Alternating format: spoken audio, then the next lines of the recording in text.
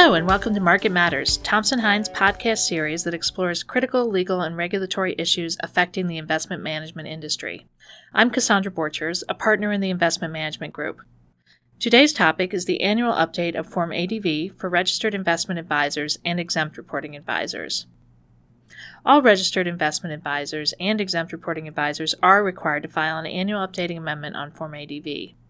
The various filing requirements differ slightly for SEC-registered advisors, state-registered advisors, and exempt reporting advisors, so we are providing a brief overview for each.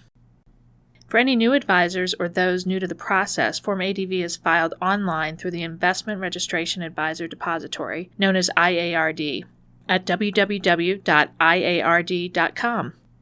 Advisors must apply for access to the electronic system by completing the IARD entitlement package. Processing can take approximately 3 business days and must be complete in order to access the system for filing.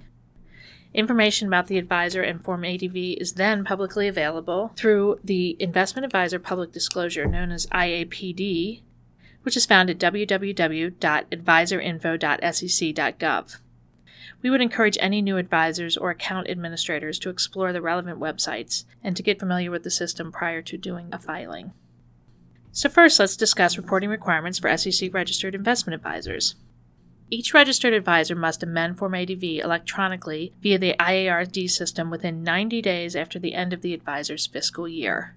For an advisor whose fiscal year ended December 31st, 2016, that deadline is quickly approaching and is due by March 31st, 2017.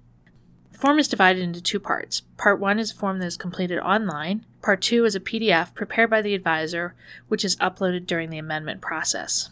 However, certain registered advisors are not required to provide a Part 2. As part of the annual amendment, the investment advisor must update the firm's responses to all items in Part 1 and Part 2 as applicable. At a minimum, we would expect an advisor to provide updated assets under management, along with statistics regarding firm personnel and the type of firm clients. If the firm advises private funds, then the private fund schedules must also be updated. Of course, if there are any other material changes to any of the information, that should be completed as well. Part 2A, also known as the firm brochure, shall be updated annually if there are any material changes, filed on IARD, and then either the brochure or a summary of the material changes must be provided to firms' clients and current solicitors.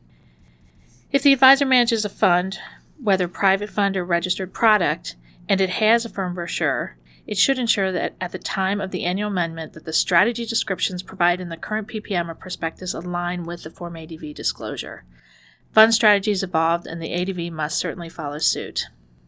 Even though Part 2A is filed and publicly available, an SEC-registered advisor whose firm brochure has materially changed since the last annual update must deliver to clients and all current solicitors annually within 120 days after the advisor's fiscal year end either the amended brochure would include a summary of all material changes or a separate document detailing such material changes, which also offers to provide a copy of the complete firm brochure upon request. For an advisor whose fiscal year ended December 31st, the deadline to deliver such update this year would be April 30th, 2017. For clients that previously received Part 2B, which is also known as the brochure supplement, the advisor is not required to provide an updated copy of the brochure supplement unless the disciplinary information disclosed in it has materially changed. However, advisors should review the supplement annually and refresh as needed with any titles, business activities, or other information that may have changed during the course of the year. Each advisor that is required to have a Part 2 should also carefully document delivery of Part 2 for its records. Because the firm's privacy notice is often delivered with the firm brochure, the annual update is a perfect opportunity to review the firm's privacy notice and update as needed. This is also a good time for each advisor to confirm it has the appropriate consent for e-delivery of documents to its clients if the advisor intends to rely upon electronic delivery. Here's another quick practice tip for private fund advisors. Part 2 delivery obligation applies to the fund, which is the advisor's client, and not to the investors in a fund. However, you should review the advisor's policies and procedures to confirm whether the investment advisor has adopted a policy that requires it to deliver Part 2 to its fund investors. Finally, and if an SEC-registered advisor's AUM, as reported in this 2017 annual update, is below $90 million, the advisor may be required to withdraw its SEC registration by June 30th, 2017.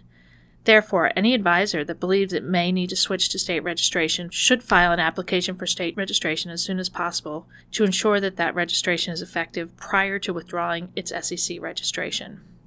Now let's turn to reporting requirements for state-registered advisors.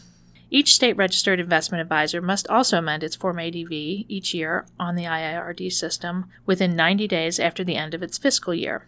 Once again, an advisor whose fiscal year ended December 31st, 2016 will have a filing deadline of March 31st. The advisor must update all of Parts 1A, 1B, 2A, and 2B. Part 1B includes information specific to state-registered advisors. With regards to the requirement to deliver an updated firm brochure to clients, most states require or encourage state-registered advisors to deliver Part 2 to clients on the same schedule that applies to SEC-registered advisors, as we discussed above. However, you should consult the individual states to determine what those requirements are. Small advisors should also evaluate each year whether they are still required to be registered with the state, as their business may have changed so that no registration is required. For example, advisors in Ohio with less than $25 million in AUM, whose clients are also accredited investors, or who provide services to a very limited number of clients, may not need to be registered. On the flip side, state-registered advisors that have grown should evaluate at least annually whether facts have changed which would require or allow the advisor to switch to SEC registration. For example, if the advisor's AUM is now $100 million or more. Similarly, an advisor with AUM under $150 million, or mid-sized advisor, that is exempt from registering with the state and that advises only one or more private funds, but no separate accounts, may be exempt from SEC registration, but must file with the SEC as an exempt reporting advisor. Now let's cover the reporting requirements for advisors filing with the SEC as an exempt reporting advisor. We represent several clients that file as exempt reporting advisors with the SEC. Each exempt reporting advisor must also amend its Form ADV annually, and the filing deadline is the same. Exempt reporting advisors are required to file Part 1A of Form ADV on IIRD and disclose organizational and operational information, but do not need to include all of the information that is required for an SEC-registered investment advisor. An exempt reporting advisor is not required to prepare and deliver to clients the Part 2 brochure or brochure supplement. Exempt reporting advisors should reevaluate the basis of their exemption at least once each year. If an advisor is filing as an exempt reporting advisor because its only clients are private funds or venture capital funds, the advisor must register with the SEC before accepting any individual, separate account, or registered fund clients.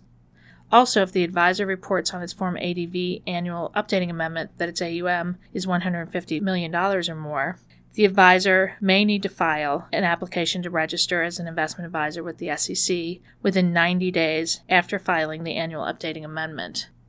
However, there may be further exemption for venture capital fund advisors. Here are a few additional practice tips and frequently asked questions related to Form ADV and the annual update. First, although Form ADV is submitted electronically on IIRD, it is important that all advisors manually execute the form before submitting and maintain the original or a copy of the manually executed Form ADV for proper record keeping. Registration requirements are based on assets under management and other factors. Advisors with up to $25 million in AUM, otherwise known as small advisors, must register with the relevant state regulatory authority. They are not permitted to register with the SEC. Advisors with between $25 million and $100 million, referred to as mid-sized advisors, must register with the relevant state regulatory authority. However, if such advisor is exempt from state registration, it may be permitted or required to register with the SEC or to file as an exempt reporting advisor. New York advisors, for example, should examine these requirements carefully. Advisors with AUM of $100 million or more are known as large advisors and must register with the SEC. They cannot rely upon state registration without an exemption.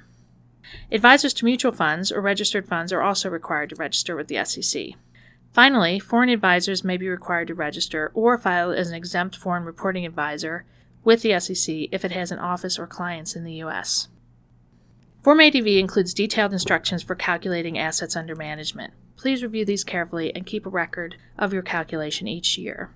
You may also consider implementing a Form ADV annual update checklist to track all items as they are updated or change over the years so that information is readily available. Several items in the private fund schedules can be tricky, but the form includes both general instructions and instructions for particular items. If applicable, these schedules should be reviewed each year in detail to be sure the information is accurate. This may also prompt review of Form D filings with respect to any private fund clients, and we would encourage you to be sure all necessary filings have in fact been made. We get a lot of questions about custody, particularly in the private fund context, because the custody rule can be confusing. Be sure to consult the instructions in Form ADV and refer to that custody rule as necessary to be sure the responses in Part 1 of your Form ADV are accurate, particularly on the private fund schedules. With the annual update of Form ADV and firm brochure disclosures, this is also a good time to review potential conflicts of interest and firm policies relating to identifying and mitigating potential conflicts, along with disclosures related to those items.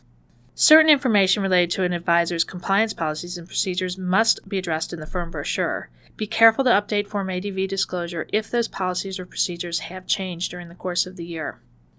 Private fund general partners or other affiliated advisors may file an umbrella registration by listing the GPs as relying advisors on one Form ADV. The miscellaneous section of Schedule D should also include the appropriate language to reflect this relying advisor status, and all schedules should reflect the relying advisor accordingly. The revised Form ADV that is coming online later this year will essentially codify this relying advisor or umbrella registration status. In fact, that miscellaneous schedule on Section D can be used for other disclosures or information the advisor wishes to include in order to clarify certain items in Part 1. We suggest considering the miscellaneous disclosure as a useful tool when preparing your Form ADV. Back to filing deadlines and amendments. Unless exempt, investment advisors must register with the appropriate state or SEC before commencing operations. Specific material changes may require an investment advisor to file an other-than-annual amendment immediately rather than waiting for the annual update. If you have missed a deadline, please be sure to file as soon as possible. Information filed on IARD is publicly available. While the firm brochure supplement is not required to be filed, some firms choose to include that information along with Part A in one document, which would then be filed online. Investment advisors are subject to record-keeping requirements. Section 204 of the Advisors Act requires investment advisors to make and keep certain records as the SEC may prescribe by rule.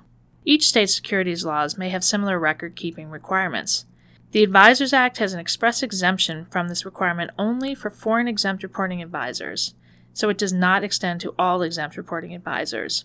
Accordingly, exempt reporting advisors are subject to SEC record-keeping requirements and should review those obligations. All advisors are required to maintain a copy of their Form ADVs, including those previously in effect, for at least the preceding 5 years, and should also adhere to any applicable state law requirements related to record-keeping. Thank you for listening to Market Matters. I hope you found the information shared during today's program valuable. If you would like to learn more about today's topic or Thompson Hines Investment Management Group, please visit thompsonhine.com. With approximately 400 lawyers and 7 offices, Thompson Hine is a full-service business law firm recognized for innovation and client services. Our Smart Path approach provides clients with service that is predictable, efficient, and aligned with their goals.